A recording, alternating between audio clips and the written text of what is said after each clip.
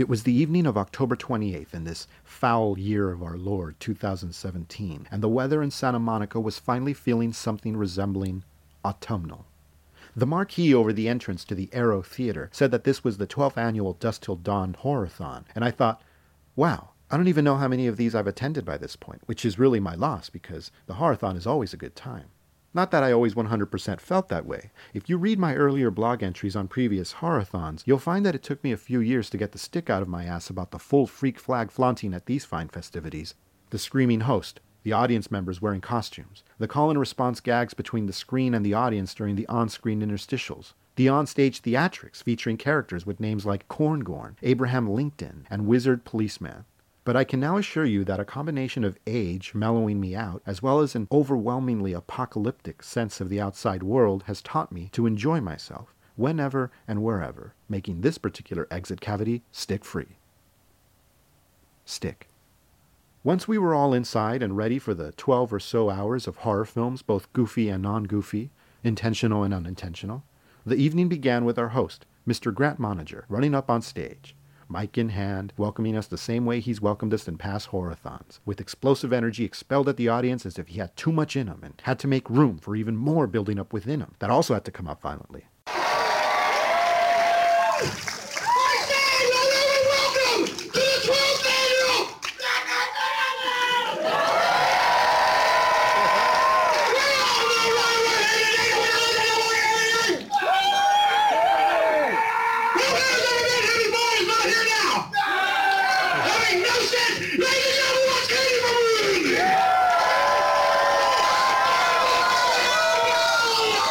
Of course, it riled us all up, and so we responded in kind with cheers and hoots and hollers. Maybe not at him, but at something, that's for sure. The marathon began with the now traditional use of the 1980s television series T.J. Hooker, starring William Shatner, where we watched portions of an episode while fake credits featuring the names of Horrorthon attendees popped up on screen. Following that were the first round of interstitials that would play between films throughout the night, beginning with some of the old favorites, such as the Corngorn Prayer Song,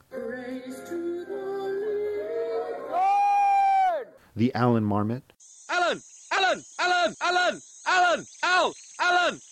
Alan! the Red Roof Inn commercial, multitasking. Chances of me working are remote. both versions of Dennis Parker's song Like an Eagle, Like an eagle, in the city, the Energizer commercial, Whew, we'll be up all night doing your homework. and Brent, among others. Bill. Brent. There were some new ones too, such as the takeoff/recreation of old advertisements for 1-900 or 976 numbers that featured the song Library from the album Floral Shop by Macintosh Plus. I got news for you.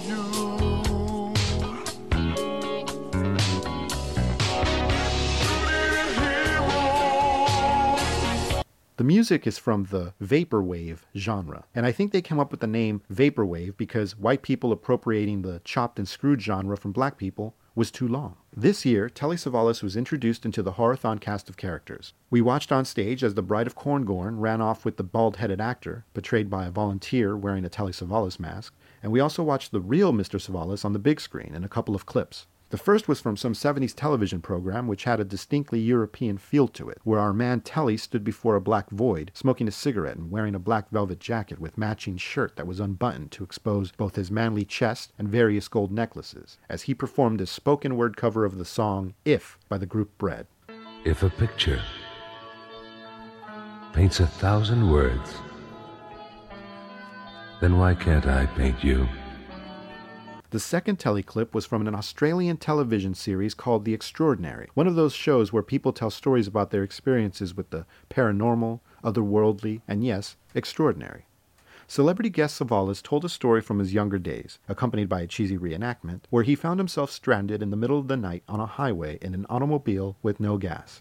Even though he had just come from a date, and you would think he'd make sure he had more than enough gas to cover any possible detours. I mean, who knows how much fun this date could have ended up? You have to be prepared for such possibilities. So Tally's walking down the road, gas can in hand, when a Cadillac pulls up and a creepy, high-pitched Good Samaritan offers him a ride to the nearest filling station. The man offers to lend Savalas' broke ass some money to pay for the gas, and again, I have to chide Mr. Savalas for not thinking ahead, because he clearly only had enough money to cover the date.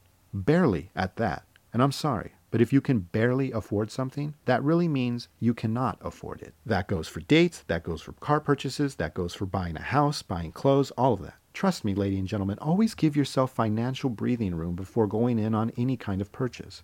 It'll keep the repo man away, it'll keep your inbox clear of past due notices, and most importantly, it'll keep you from catching a late night lift from some creepy high-pitched Good Samaritan. Who turned out to be a ghost, by the way. There's the ending to that story. Now, what I'm about to tell you is true if you want to hear it. I do want to hear You do want to hear it, then I'll tell you. I was never superstitious. I'll give you a ride. The first film of the evening was An American Werewolf in London from 1981, written and directed by master decapitator John Landis. Oh, I kid the head chopper. I used to be hard on that poor guy about the snafu on the set of the Twilight Zone movie that ended 3 lives and ruined countless others, but now that it's coming out how frighteningly rape-tastic Hollywood is, I find his crimes are now rather innocent in comparison. Dude pulled the fuck it card as far as safety was concerned, but who hasn't thrown caution to the wind when it involved somebody else's life? It's not like he grabbed Vic Morrow by the pussy, and he certainly didn't fuck those little kids. Well, not sexually, anyway. David Naughton and Griffin Dunne are 2 young dudes out backpacking in England's countryside, and for a couple of guys talking about chicks they want to bang, they're actually kind of likable. I bet you if they were to make the same movie today, they'd be douche bros right out of an Eli Roth film. Anyway, they end up veering off the road, and out comes El Hombre Lobo to massacre one of them, leaving the Dr. Pepper guy barely breathing. The rest of the film involves David recovering from his wounds in London, where he hits it off with his nurse, followed by just straight up hitting it. The nurse is played by Jenny Agutter, and if you've seen her in Walkabout or Logan's Run, you'd want her as your nurse too. I'm not into the domination thing, on either end, but that part where Agutter is trying to get Making It over here to eat his food at the hospital and she says, "Shall I be forced to feed you, David?" Ay, Dios mío. I started feeling really weird in a good way, and when she says after that, "Will I have to take such drastic action again, David?" I don't know why, but I felt like she was talking to me, and my response was, Yes you do, Nurse Jenny Agutter. Force me to eat. I'm just kidding. You never have to force me to eat. I eat everything, man. Anyway, David turns into a werewolf. I first saw this in 2004 and hadn't seen it since, but my opinion remains the same. When John Landis was on, he was on. And this might be my favorite of his films. Landis balances horror, comedy, drama, and sex with Jenny Agutter in a shower all so effortlessly. Lots of credit, of course, goes to Rick Baker and his terrific effects work. The sequence where David goes through his excruciating transformation from man to werewolf still stuns, and by the end of it, when you see the shot of the full moon while hearing David do the altered beast howl, the audience broke out into applause. This is the story of 2 young American students traveling through England on the night of the full moon.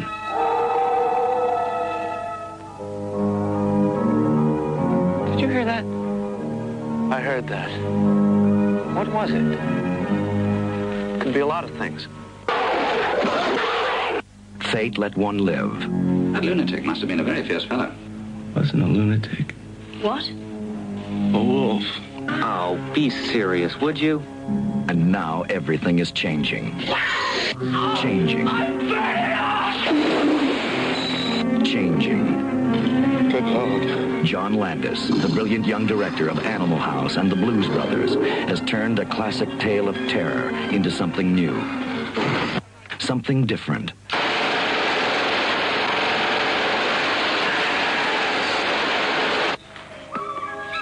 Excuse me. A naked American man stole my balloon.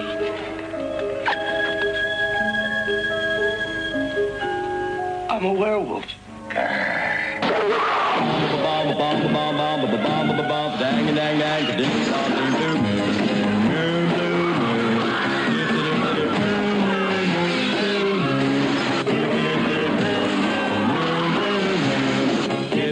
An American Werewolf in London.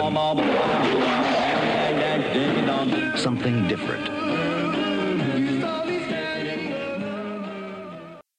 The second film was 1991's Popcorn, directed by Mark Harrier, who was replacing original director Alan Ormsby.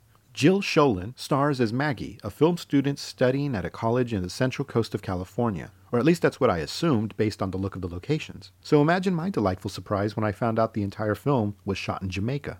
Maggie and her fellow film students, played by Profile from Heartbreak Ridge, Ellen Sue from A League of Their Own, and the dyslexic girl from summer school who was trying to get her driver's license, among others, come up with the idea to raise money for the film department by throwing an all-night horror-thon at an old theater that is set to be wrecking balled in a few weeks. When the idea is brought up, the words all-night horror-thon are actually used, so of course all of us in the Arrow cheered wildly upon hearing that.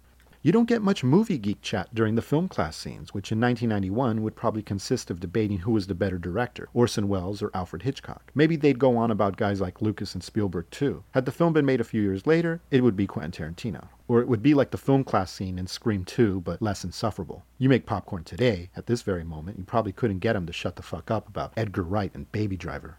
While cleaning up the place to make it all presentable for the people who are going to spill popcorn, soda, and God knows what else all over the place on movie night, the students and their professor discover an old film that contains a legitimately freaky short called Possessor, made by a cult leader who went on to pull a Shoshana Dreyfus by setting fire to the theater playing Possessor. So maybe that has something to do with the murders that occur later on during the horror-thon, right? I remember seeing the television ads for this back in '91. It was sold as a straight-up horror film worthy of being included with Halloween, Friday the 13th, and A Nightmare on Elm Street.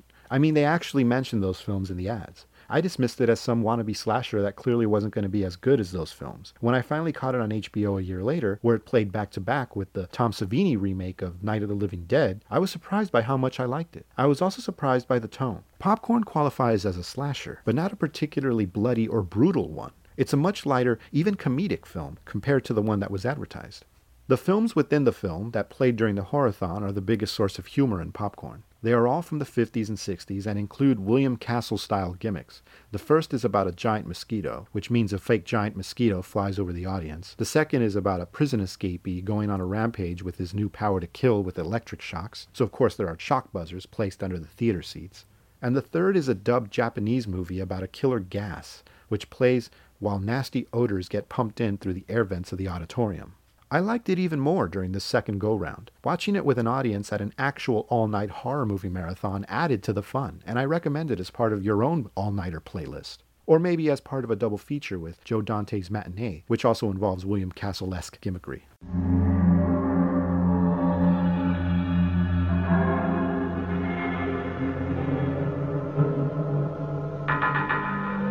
Before the horror of Halloween.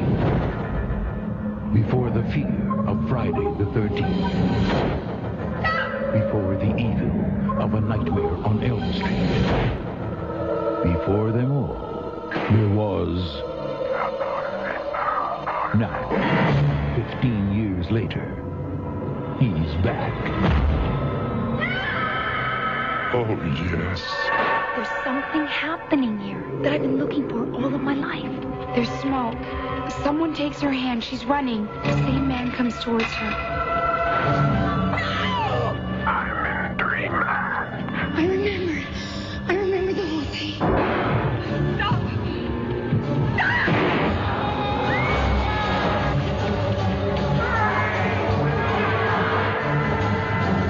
Are you ready?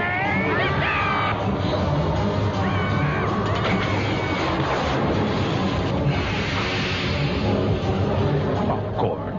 Buy a bag. Go home in a box.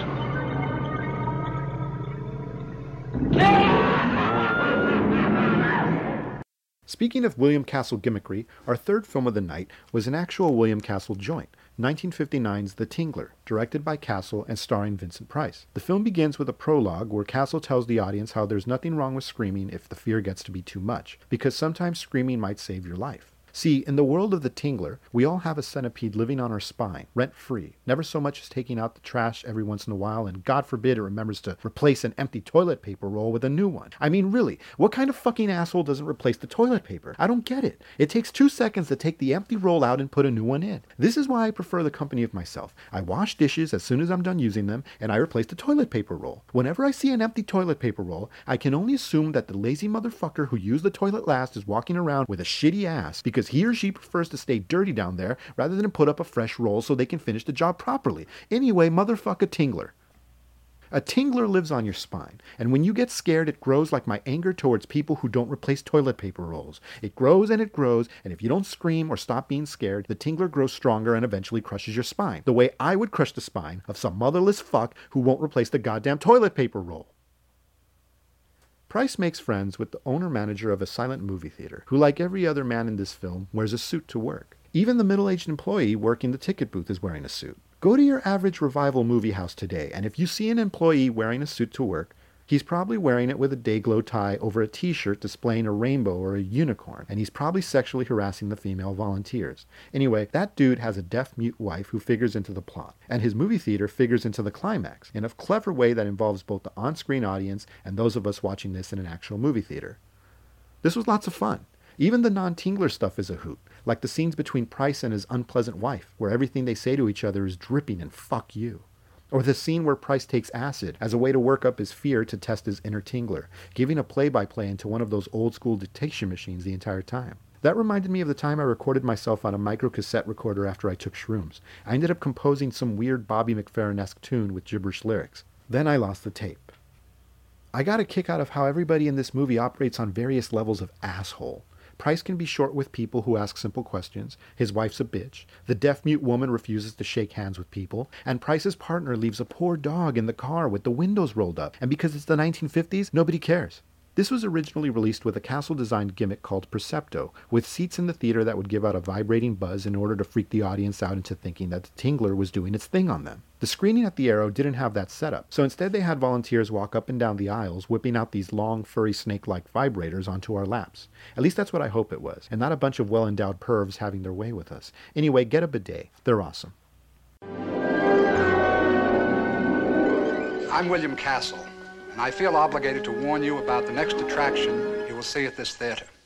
The picture is The Tingler, which I directed, and for the first time in motion picture history, members of the audience, including you, will actually play a part in the picture.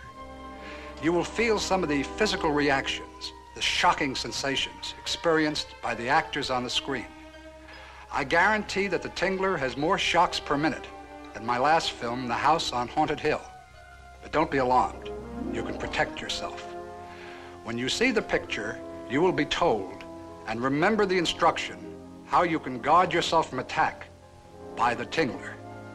And now may I show you a few scenes from The Tingler?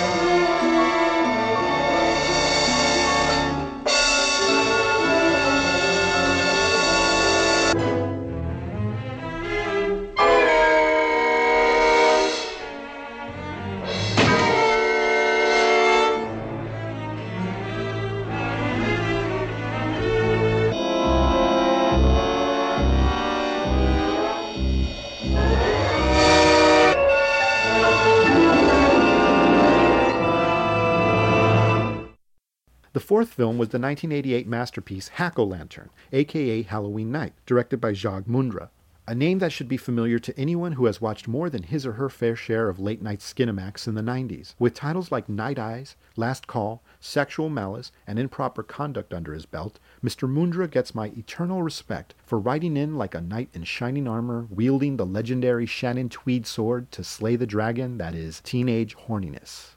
The movie puts the name of actor Hy Pyke before the title, causing most of the audience to react like, are we supposed to know who this guy is? It wasn't until later that I found out Pyke appeared in Blade Runner, which I guess made him the default name actor for this low-budget production, where he plays a piece-of-shit farmer who once raped his daughter on her wedding day and then later went on to murder her husband. He's also a Satan worshipper who often makes the sign of the horns with his hands, and every time he did, most of us in the audience would cheer because, like him, we are all fans of Ronnie James Dio.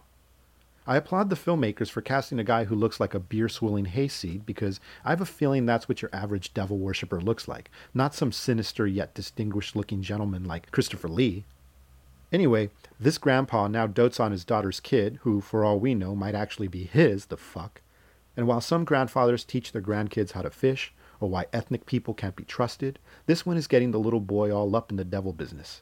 Years later, the kid grows up to become Gregory Scott Cummins, a.k.a. Mac's dad from It's Always Sunny in Philadelphia, a.k.a. the devil in Snoop Dogg's Murder Was the Case video, and I believe this marks the third time I've seen him pop up at one of these horror movie marathons.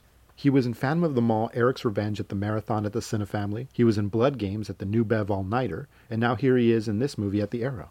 Anyway, his character's got a pretty sweet life going. Living in his mom's basement with movie posters and neon beer signs on the wall, wearing his black shirt with the sleeves cut off, sporting a pair of shades, smoking cigs, working out on his weight bench while wearing a Rambo-style headband. All that's missing are some sweet nunchucks to practice some Bruce Lee moves with.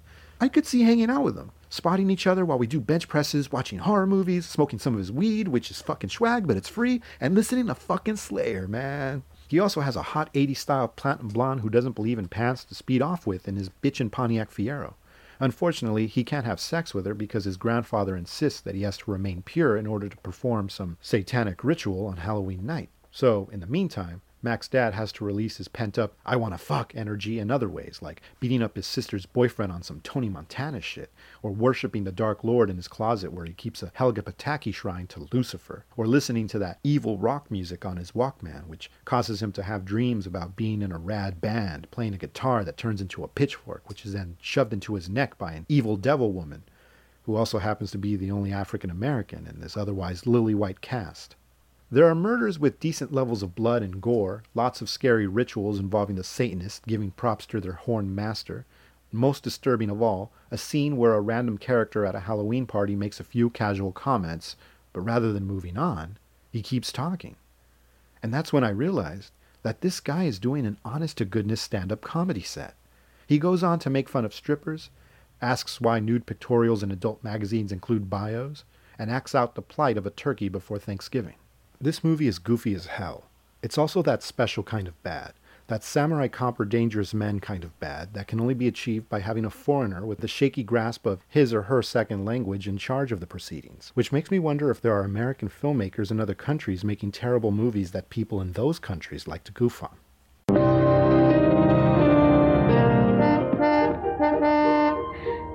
Grandpa, you're kidding! Whoa! Grandpa's got something very special for you. Maybe it's a pumpkin. That's enough, Tommy. I told you to let your father do the jack-o'-lantern later. You're gonna cut yourself. What did I tell you? But Mom, I like the taste of blood. Grandpa says it's good for me. Grandpa? When did you see Grandpa? Ever since my father died on Halloween night, this day seems to really affect her, you know? She hasn't gotten over it yet. I can hear nothing anymore.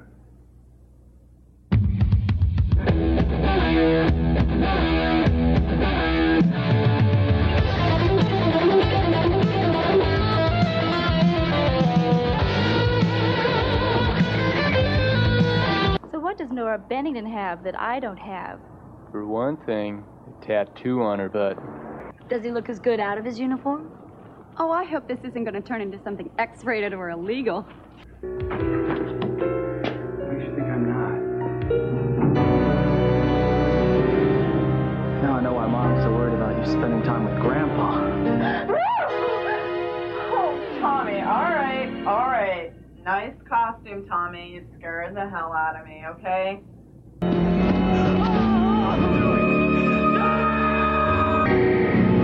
You ever been at the wrong place at the wrong time? You know, like a turkey. 3 days before Thanksgiving.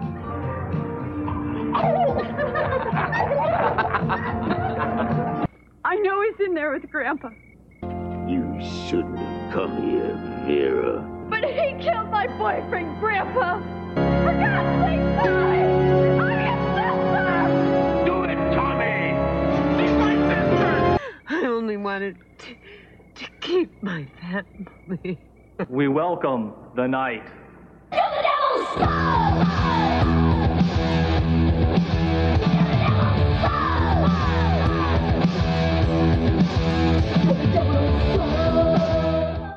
Between films, as per usual, the volunteers at the Arrow began serving out the free eats and drinks. Pizza from Little Caesars, Monster Energy drinks, wraps, sandwiches, Rice Krispie treats, candy, Hostess cakes, and coffee. As in past horror-thons, Grant threw and tossed various Blu-rays and DVDs and candy at audience members. With each year, there seems to be a larger crowd of people gathering near the front of the stage to catch movies or gather the ones that land on the ground. And with special edition Blu-rays of John Carpenter's The Thing and Society up for grabs, I don't blame them. By the end of the night, it was mostly bargain multi-movie packs for public domain titles that were left. plus a lot of Vicente Fernandez joints. I ended up with a DVD triple pack of Valentin Trujillo movies, and if you don't know about him, then you don't fucking know, bro. 2 of those movies in my triple pack turned out to be among my brother-in-law's favorite films, so happy birthday to him, I guess. And happy birthday to my niece, who ended up with the Corngorn shirt I purchased in the lobby, which despite being labeled as extra large, fit me like an O.J. Simpson glove. So my advice to any horathoners who want to buy a shirt next year is take that thing to the restroom and try it on before going home. Not that going to the restroom was an option for a few hours that night. To the best of my knowledge, a water main broke or a major clog backed something up, and the upstairs restrooms had to be closed for a while. Eventually plumbers were called in and the restrooms were reopened, but the stairs leading to them were wet and sticky, and it had made its way down to the carpet of the Arrow's lobby, leaving behind the unmistakable smell of water that should have remained in pipes. On our way out for some fresh air between films, my friend guesstimated the high price for the overnight plumbing job. He also said that the carpet would have to be shampooed as well, adding more to the bill. I asked him how long something like that would take, and he said it would take a while. There's also the amount of time needed for the carpet to dry to consider. I told him that the Arrow had a screening of the classic horror film The Haunting scheduled the following evening, and his response was a look that I could only interpret as, "Good luck with that." The 5th film of the night was the 1989 Wes Craven picture Shocker, starring Peter You gotta join the army, motherfucker. Berg as Jonathan, a college jock who gets mixed up with a serial-killing television repairman played by Mitch Pileggi because they have some kind of psychic connection and whatnot. The murderer has a thing for taking out whole families, and he's so full of rage, this dude. He's not like some creepy, calm type of psycho. He's seething and pissed off about who knows what, and he kills the shit out of them. He's just so mad, angry all the time. He's like me, only I haven't started to kill people yet, but give me time.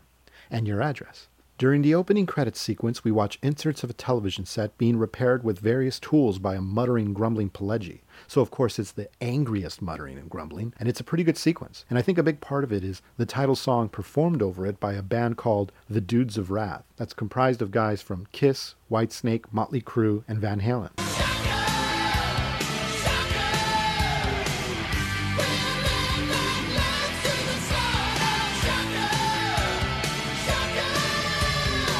There's also a cover of No More Mr. Nice Guy by Megadeth on the soundtrack, which you might want to look up the music video for because it's hilariously obvious that the lead singer and guitarist Dave Mustaine is so high on smack he can barely stand. So they never show him play guitar and sing at the same time. It's always in separate shots, and even then he's never in sync.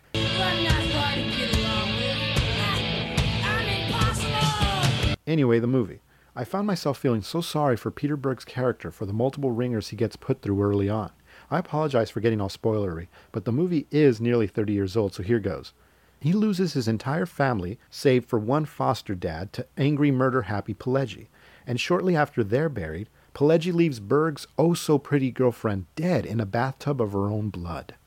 Berg really plays the hell out of his despair, breaking into tears and rage at these situations. So when they finally catch the killer and Berg demands to his police lieutenant father that he be seated front row to the motherfucker's execution, I was like, fuck yeah, son, you earned it. Watch that motherfucker fry like bacon. Record the goddamn thing so you can watch it over and over again. And I'm against the death penalty. I feel okay spoiling this much of the film because this is really only a third of the entire story, and where it ends up going after this left me incredibly amused and surprised at Craven's audacity. I heard of Shocker over the years, but never bothered watching it, because I was under the impression that it wasn't one of Craven's better films. The funny thing is, had I watched it back then as a kid, I probably would have felt that my impression was correct, and the culprit would have been the running time. You see, Shocker is nearly 2 hours long, and half of it doesn't feel like a horror film at all, but rather a very dark crime drama with a light touch of the paranormal. Or should I say, extraordinary? I'll give you a ride. And little kid me would have been like, hey, I thought this was supposed to be Freddy Krueger all over again. But as a patient adult who recently purchased Tarkovsky's Stalker on Blu-ray, I was able to enjoy this and go, oh, this is Freddy Krueger all over again.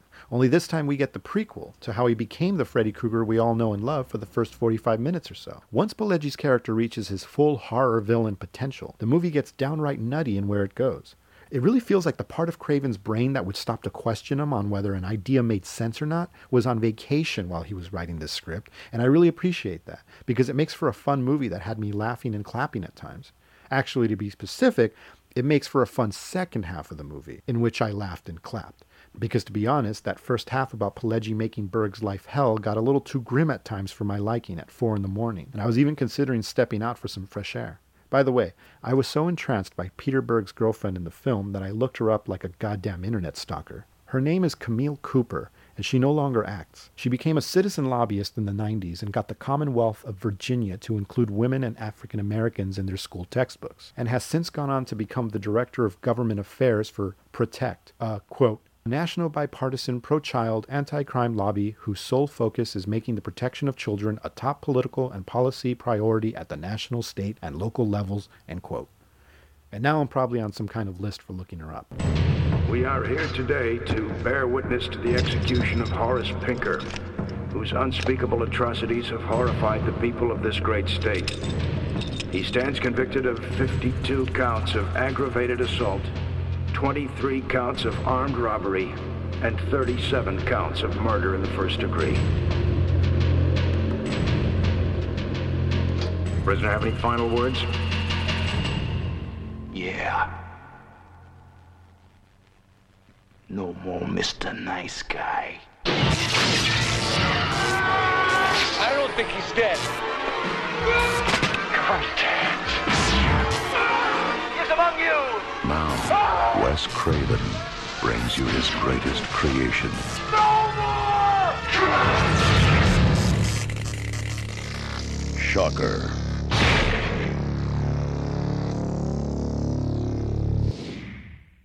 From one attempt to create a new Freddy Krueger-style franchise, we went to another attempt to create a Freddy Krueger-style franchise with the sixth film of the marathon, the 1994 cyber horror Brain Scan, written by Andrew Kevin Walker of Sesevenen fame and directed by John Flynn of Rolling Thunder and Out for Justice legend. It stars Edward Furlong as Michael, this kid who I think is supposed to be a kind of withdrawn antisocial type, except he has at least one friend and he has a horror movie club at his high school, which means one actual friend and a handful of acquaintances to me. And it sure as hell takes more than a modicum of effort to set up a goddamn club. I don't remember there being like a horror movie club at my high school, at least not some kind of official deal that you could actually go to on campus. Shit, I wasn't able to find people my age who were into movies the same way I was into them. The best I could do was find a guy who was really into Sailor Moon. He would listen to the soundtracks of that series in his car, and he had posters of those anime chicks all over his room. There was one looming over his bed, so that was cool, knowing what he jerked off to. And we all know what Michael is jerking off to. His video recordings from his Peeping Tom sessions of the girl next door, played by Amy Hargraves, an actress who was in her early 20s, but she's supposed to be like 16 or 17 here, which makes it weird to see these brief shots of her topless. And now that I think about it, wasn't Phoebe Cates in Fast Times at Ridgemont High supposed to be underage too? As was every other actress in a teen comedy or teen horror film in the 80s? See, but that was okay for me when I saw those movies because I was underage. And when I first saw Brain Scan on cable, I was still underage. But now, I'm an adult, and I'm watching another adult show me her titties, and we're supposed to be all tee-hee-hee about it because she's pretending to be a fucking kid. It's kind of why the whole schoolgirl thing bothers me, and by bothers me I mean makes me rock hard, because I'm a man, and the sooner the women of this planet turn Amazon and murder everything with a penis, the better. Then it'll just be women preying on women. Anyway, I'm like, fuck this Michael. He's living the life as far as I'm concerned. Sure, his mom died in a horrible accident and his father is never around, but he's still living the life. Wait until you see his room. His situation is like Homeboy from Hack-O-Lantern, except his room is in the attic. And it's one of those huge attics, like that spoiled fuck Kevin McAllister had in Home Alone. This place is big enough to be the main set of a sitcom. That's how big it is. He's got the stereo, he's got the widescreen television, which for 1994 is really bleeding edge, and it's all hooked up to his voice-activated computer with the internet hooked in and everything. You don't see him ever going online to chat or face off against Zero Cool and Acid Burn, though. I think he just sticks to computer games. The internet was some slow dial-up shit back then. You couldn't download games the way we can now. Shit, back then it took me 7 months to download Ini Kamozi's. That shit was played out on the radio by the time I got the complete song. So who knows how long a fucking game would take. No, you needed a CD-ROM if you wanted in on some sweet computer game action, which is what happens here when Furlong's buddy tips him off to a new game advertised on Fangoria. So he gets the CD-ROM and jacks in, or whatever the cool term back in '94 was, to this new experimental game called Brain Scan, which gets into the player's brain and scans it, I guess. Whatever the case, the player is sent on kill missions that require breaking into a house, finding a murder weapon, and taking out a chosen victim. So this movie kind of sort of predicted open-world assassination games like the Hitman and Assassin's Creed series. Unlike those games, Brain Scan does not result in shitty film adaptations, but rather in the horrifying aftermath of the killings. After Michael takes out some dude in the game, he finds out that some dude in his neighborhood was killed the exact same way. He immediately freaks out and tries to jack out, and that's when the mascot of the game enters the real world to fuck with Michael's shit big time. His name is Trickster, and he's played by T. Ryder Smith, a stage actor who has a really good write-up about his brain scan experience on his website, trydersmith.org. As with most of John Flynn's filmography, this is a movie that is way better than it has any right to be.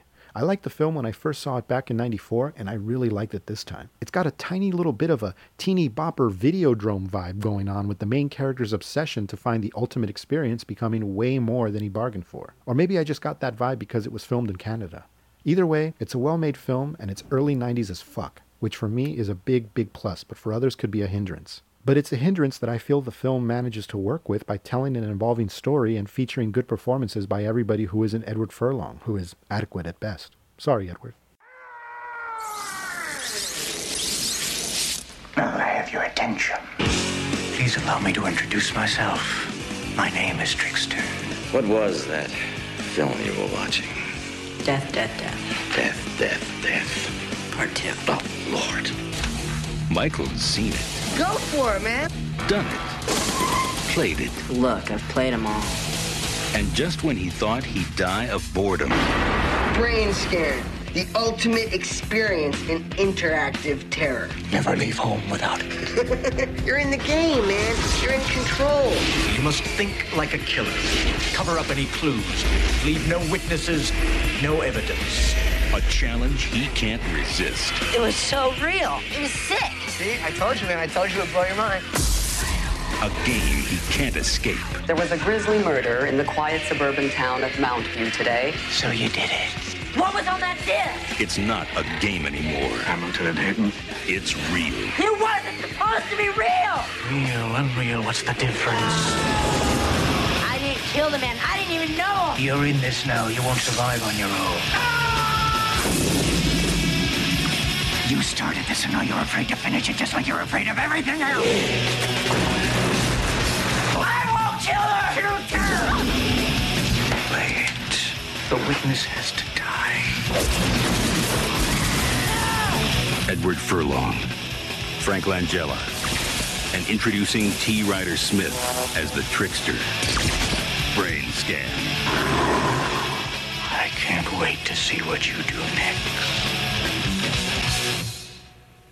Unlike the previous 6 films that were all presented in 35mm, this 7th and final film of the Horrorthon was presented via DCP, and I wouldn't be surprised if a 35mm print no longer exists, or ever existed, for the shot in 16mm Deathbed, The Bed That Eats. Written and directed by John Barry, Deathbed began production in 1972 and was completed in 1977, just in time to show that Star Wars movie a thing or two about how to blow the minds of the audience. The film mostly takes place in the basement of an old abandoned mansion where the titular Bed resides, suffering from a chronic case of the munchies, with only the trapped spirit of an early 20th century artist chilling out behind a painting on the wall to keep it company. The artist narrates the film while occasionally making disdainful comments to the Bed, which it deserves because the Bed's an asshole. The Bed waits for any unfortunate schmucks who enter the basement for whatever reason. In the case of the opening sequence, it's a couple looking for a place where they can fuck and eat fried chicken. And once they get on the bed, yellow foamy liquid rises to the surface, and suddenly the bed becomes a swimming pool of oblivion as they fall in and are eaten or digested or whatever it is the bed does to them, because sometimes you hear chomping, sometimes you don't hear anything. I like that the bed is susceptible to indigestion and has to take Pepto-Bismol, and at one point the bed gets a bleeding ulcer. This helps to humanize the demonic man-eating bed. The movie is broken up into several acts with cute title cards like breakfast, lunch, and dinner. We watch various people become food for the bed in between flashbacks to previous meals over the past few decades, and it's all done in a goofy manner, except for the parts where it's not being goofy and is being deadly serious instead.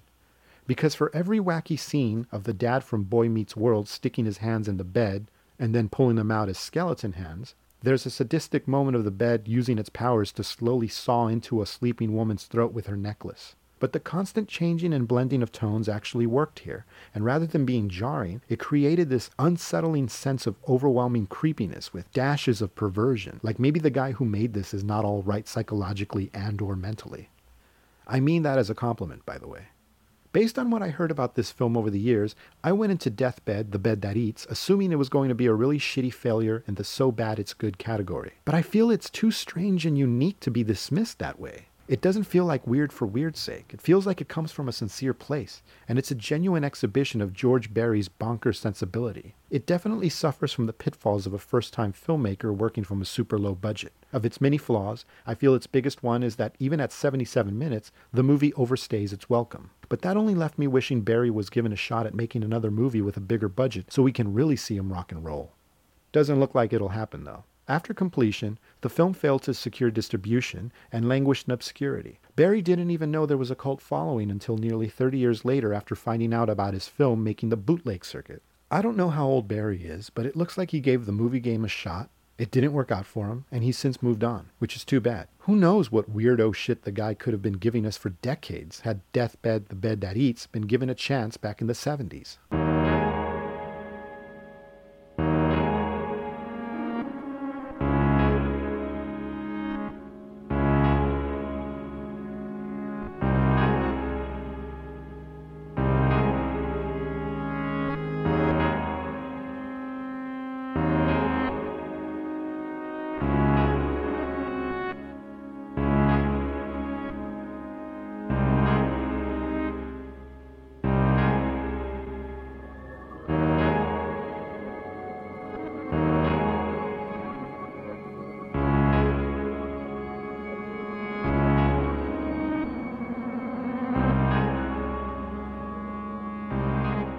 And so ended another horror-thon at the Aero Theater, sometime around 9 in the morning.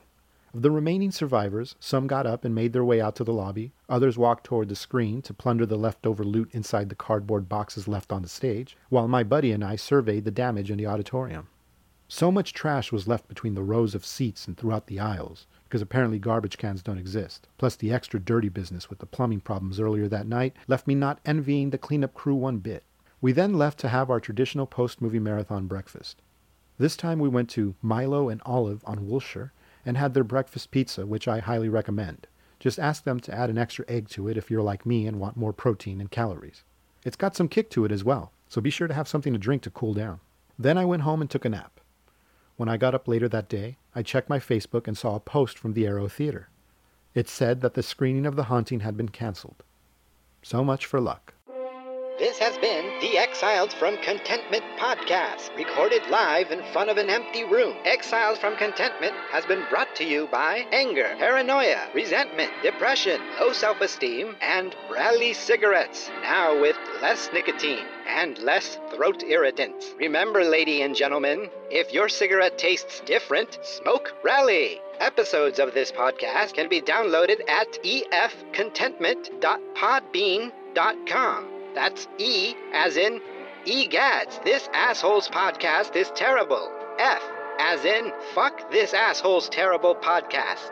Contentment as in something this asshole hasn't felt in a very long time. Pod as in podcast. As in everybody's got their own goddamn podcast nowadays. And bean as in what the Mexican-American host of this podcast probably eats every day. Am I right, real Americans? The Exiled from Contentment podcast can also be downloaded at exiledfromcontentment.blogspot.com. You can find us on Facebook, Instagram, and Twitter as EF Contentment, all one word. Follow or friend us so we can then immediately have your tweets and posts muted in order for us to have a higher friend and follower count while pretending that we care about you. You can also email us at exiledfromcontentment@gmail.com. Until our next ramblings, this is Princess Sparkle for the Exiled from Contentment podcast saying take care and be well.